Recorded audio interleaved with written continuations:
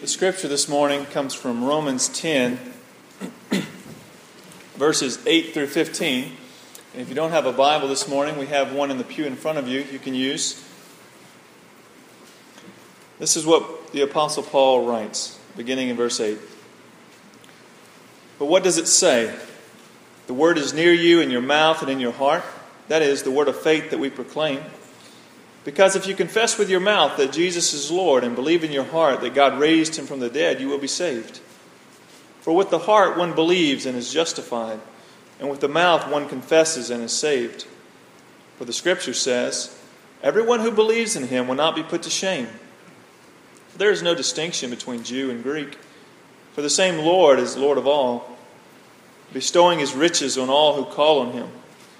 For everyone who calls on the name of the Lord will be saved. Amen. How then will they call on him in whom they have not believed? And how they are to believe in him whom they have never heard? And how are they to hear without someone preaching? And how are they to preach unless they are sent? As it is written, how beautiful are the feet of those who preach the good news. This is the word of the Lord. Now, a few weeks ago, I was watching the news. It was a kind of a special news program. And the news anchor there was interviewing Bill Gates. And you can imagine what the topic of conversation was. You think maybe Microsoft, computers, technology. And they did talk about that for a little while, but the conversation shifted. And the focus became about the Gates' passion to eradicate polio around the world. And I thought it was fascinating as I heard them talk about their plans to try to eradicate polio from the face of the planet. And what caught me was this global vision that they had. That they were all about going, not only in the United States, but all over the world to eradicate this debilitating disease. And yet, I saw the passion of Bill and Melinda Gates, as well as others that are partnering with them in their agency and other agencies as well. And I began to wonder, is there anything that I'm that passionate about? Is there anything that you are that passionate about? As followers of Christ, we have a worldwide vision as well. Jesus himself gave it to us in Matthew 28, verses 18 through 20.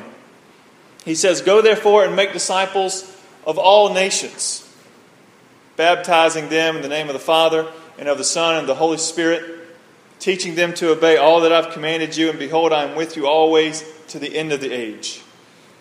So our worldwide vision is to see the gospel, the good news about Jesus Christ, presented to every people group on the planet. That's our mission. That's our vision. But the question is, how do you do it? Just like that newscaster was talking to Bill Gates, this is a grand vision, but how do you do that? Just think about the difficulty you're going to face as you go into different countries, different cultures, different levels of technology that's present in different cultures, and take this vaccine and convince a group of people that we're going to give your child a shot and it's going to help them. So the question is similar to us, to our situation as well. We've got this global vision, this global mission, but how do you do it? How do you go about seeing this accomplished? Well, the Apostle Paul in this passage in Romans 10, he tells us a few things. He tells us what the gospel is, but he also tells us how this gospel will be administered to the nations. So first let's look at what the gospel is. He defines it in verses 8 through 13. He says, but what does it say? The word is near you, in your mouth and in your heart. That is the word of faith that we proclaim. Because if you confess with your mouth that Jesus is Lord, and believe in your heart that God raised him from the dead, you will be saved. For with the heart one believes and is justified, and with the mouth one confesses and is saved. For the Scripture says, everyone who believes in him will not be put to shame, for there is no distinction between Jew and Greek. For the same Lord is Lord of all, bestowing his riches on all who call on him. For everyone who calls on the name of the Lord will be saved. And so what is the gospel? The gospel is a truth that we have to orient our lives to. It is true. It is the reality of the situation, what Jesus has done for us. And he tells us at the center of the gospel is Jesus Christ. Without Jesus, there is no gospel. Without Jesus, there is no good news. And so Christ is the center. And I want to just take a small detour here and elaborate on one phrase that he uses here when he says that we confess Jesus is Lord,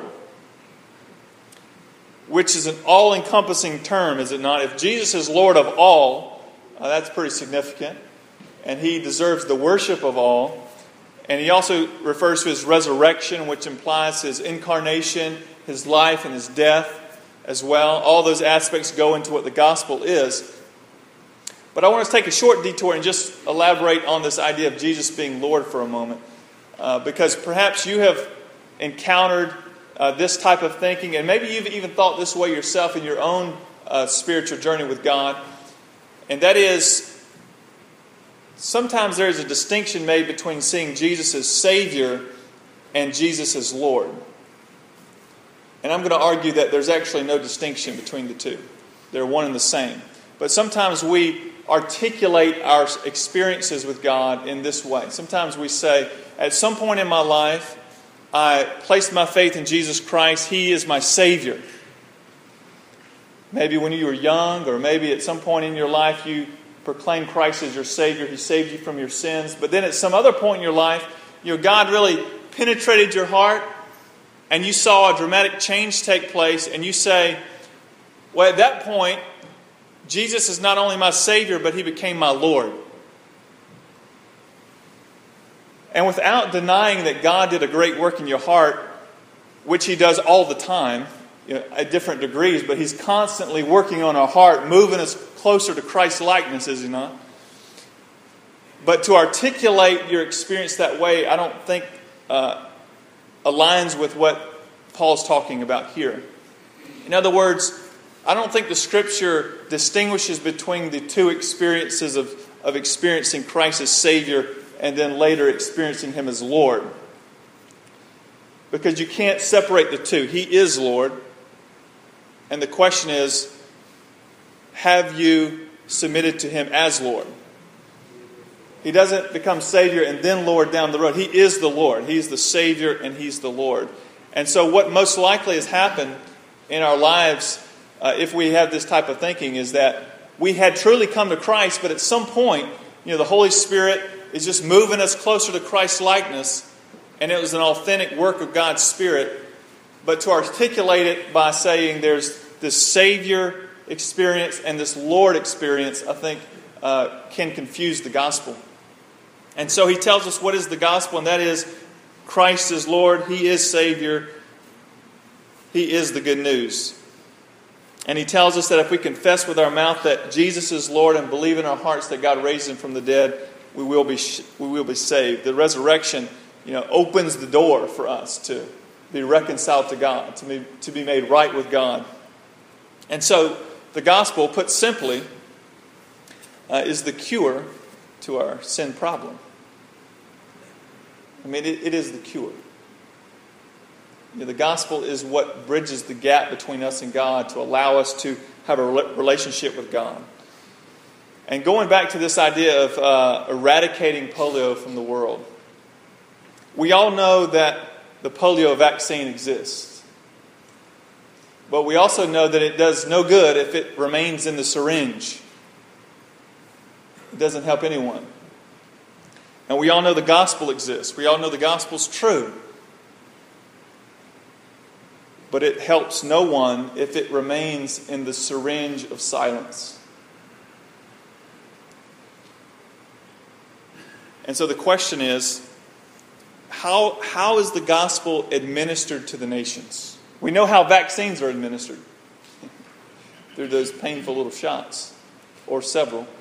But how is the gospel administered? How does the gospel go forward to our neighbors and to the nations? I think Paul tells us in verses 14 and 15, and this is what he says.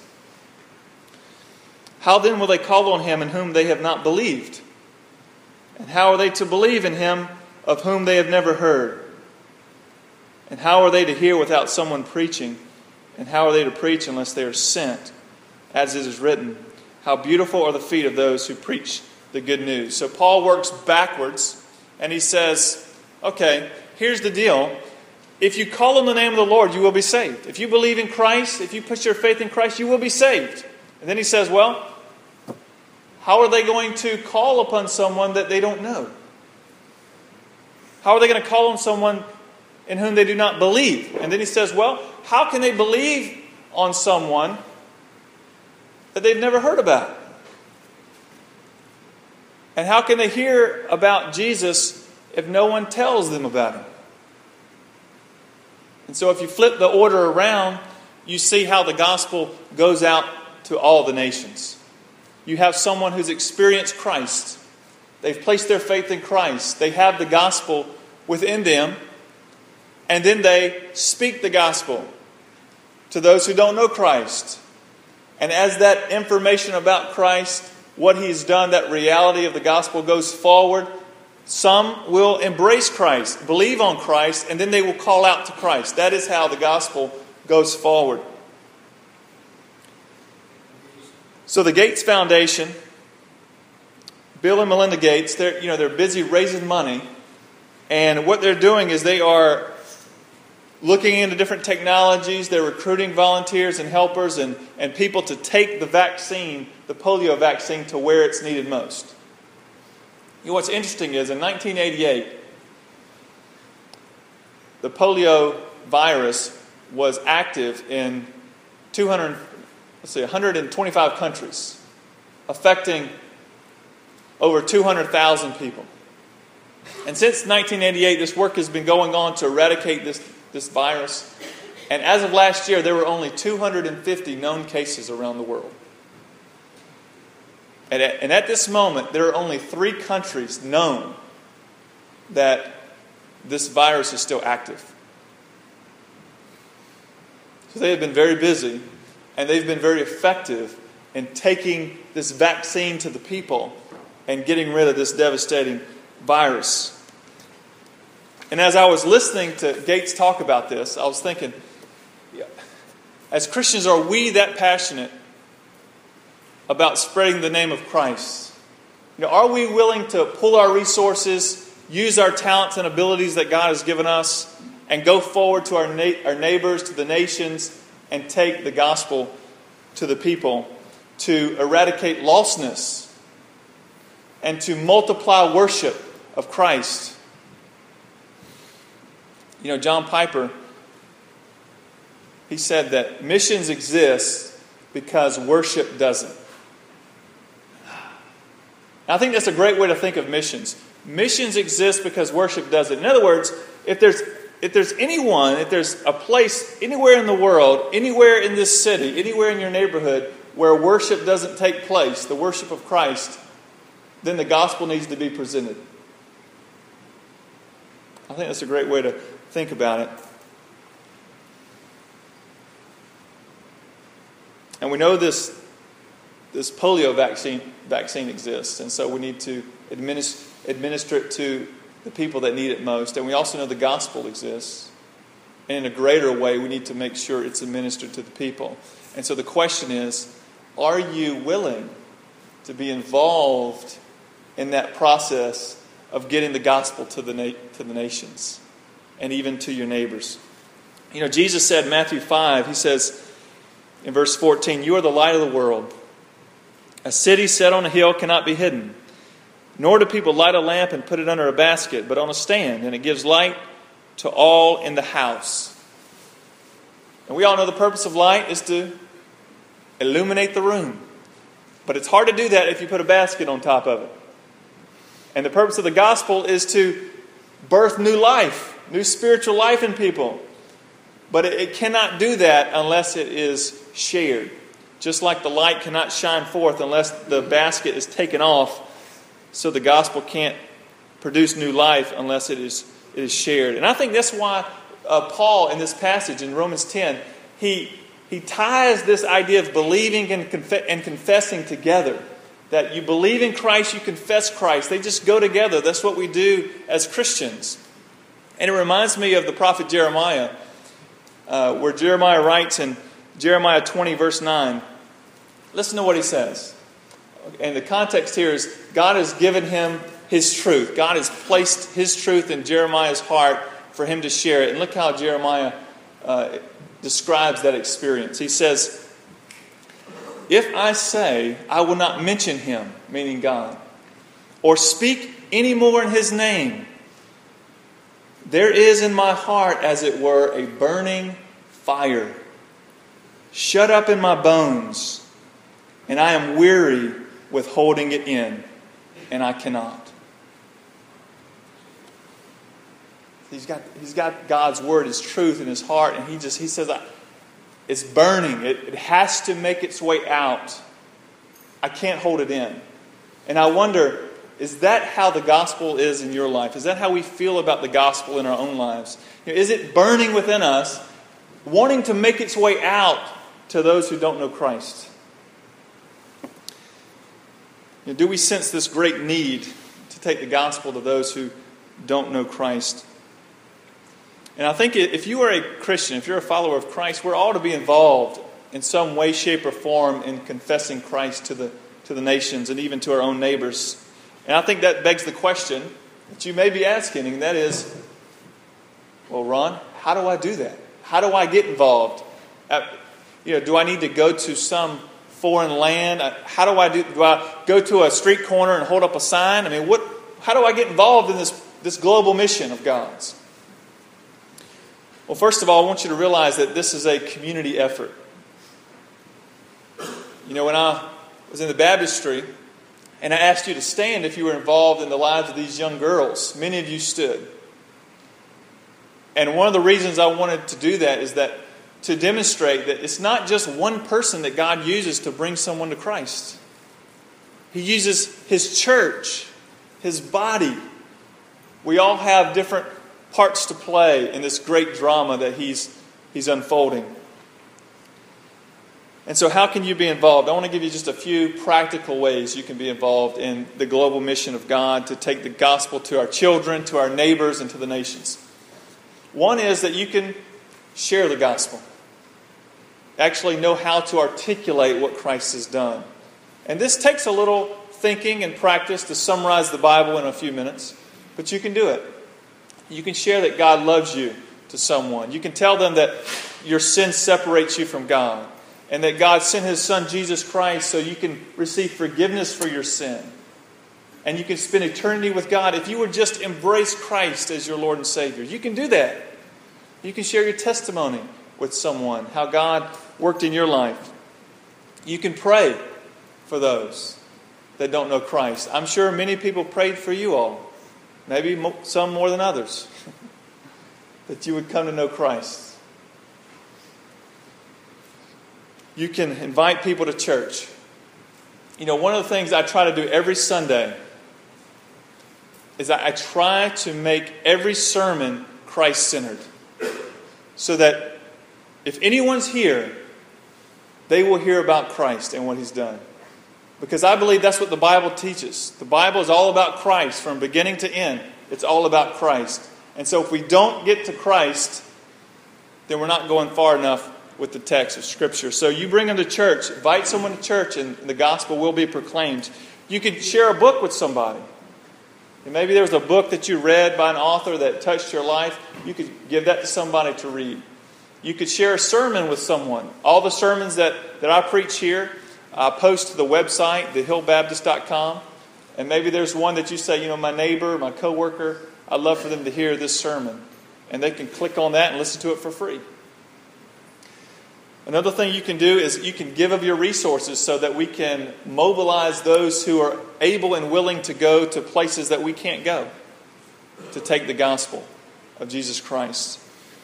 You can teach Sunday school, or lead a small group Bible study, or help out with children's choir, or be in the adult choir. There's a number of ways we can all be involved in the process of taking the gospel to the nations. It's a church-wide effort. We all need to be involved. And I just want to make sure that none of us covers up our light with a basket.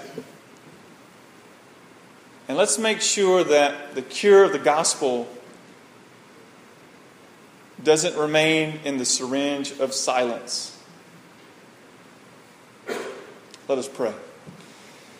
God, we come to you now confessing that we know that there are many areas of our lives that we would love to be more effective in, more efficient in, more fruitful in.